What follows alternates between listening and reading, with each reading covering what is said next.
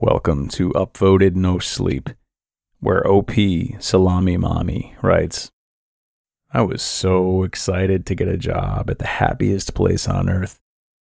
I grew up in Orlando, so my mom took me rather frequently as a young lad, and I was excited I could take mine for free from now on. I got a job as a nighttime security guard. I just had to sit and watch cameras.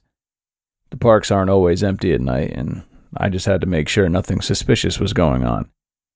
I was so thrilled. I didn't have to put up with what day shift guards did. They had to deal with people drunk in Epcot, those feeling entitled because they spent thousands, etc. I remember in training asking a guard if he's seen anything weird. He told me on the Haunted Mansion ride they seen a woman throw her daughter's ashes out. When they confronted her, she truly believed her daughter would be a happy haunt she would see every time she rode the ride.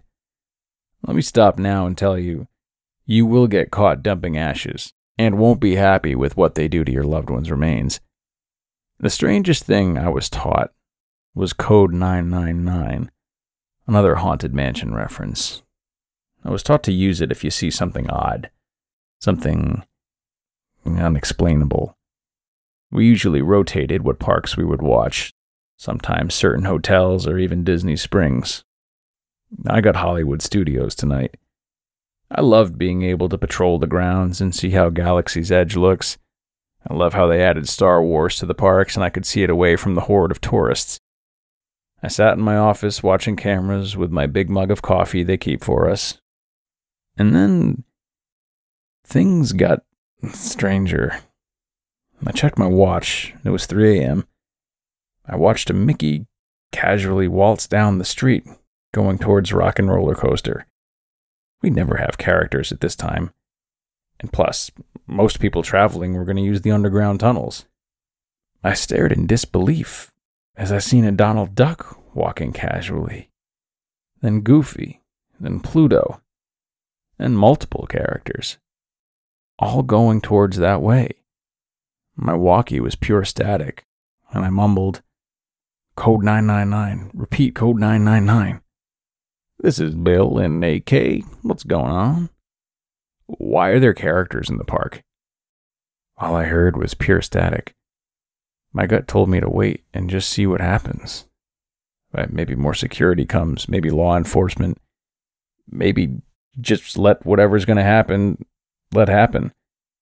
But I figured I could go solo. My walkie wouldn't get a hold of any other guards in HS or anywhere. I snuck into a dressing room and I found an old Olaf costume. I put it on and clumsily walked towards Rock and Roller Coaster. All the noise wasn't there, but where Phantasmic was. Typing this out feels so weird. It wasn't raining, but when I got near the commotion, it started lightning. And rain smacked hard and fast. I glanced and seen characters fill the benches and seats around the area. On top of a large rock, there stood someone. I sat next to a Minnie. She turned to me and just stared. Didn't say any words. Just stared at me. She turned back and glanced to the stage.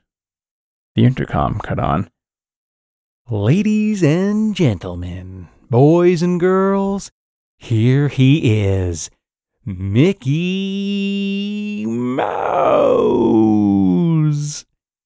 I watched as characters began to bow and cheer. I tried to do the same so I wasn't noticed. I looked to my right side, and a little girl stood next to me cheering. I think she's the ashes that were dumped. Hey, everybody, gee, thanks for coming. I'm sure glad to see you all. Now, to business. We got this man here. What's your name, pal? A man tied to a table was carried in by more characters. That was Jerry. He was in training with me. He looked beaten up, bloodied. It doesn't matter your name, actually, chuckled Mickey. All right, gang. It's time we offer a new vessel for Walt to dwell in. I think this man may be a good fit. He screamed while he was gagged. Mickey lifted a knife into the sky and stopped. He stared at everyone for what felt like an hour. He sniffed. One of you is an imposter. Who is it? Listen, pal, we need Walt more than ever, and can't do this with you here. Characters shuffled around in confusion trying to find me. And then the ghost girl whispered to me, "Get out." I'm paralyzed in fear. This seems way too freaky. And then my walkie went off. 10-4 code 999 on way double. I turned around expecting to be mauled by characters. But everyone's gone. I'm alone in the stands. Except that Mickey on that stage was in the stands, walking aggressively towards me, fast, with his white gloves stretched towards me. His eyeballs are missing, and the high-frequency scream pierced my ears. I tried to scream as the gloves held me down. I opened my eyes and, seeing the ghost girl, pulled him off me. I just sprinted as fast as I could to my office. The shaking was surreal. As I sat down and grabbed my coffee mug, the lukewarm liquid covered my lap. I truly wanted to quit. But I gotta find Jerry. I'm gonna update this in my search if I find him. I want to go home and hug my kids. But it's gonna have to wait. And that was an upvoted no sleep story by OP SalamiMommie. Sweet dreams.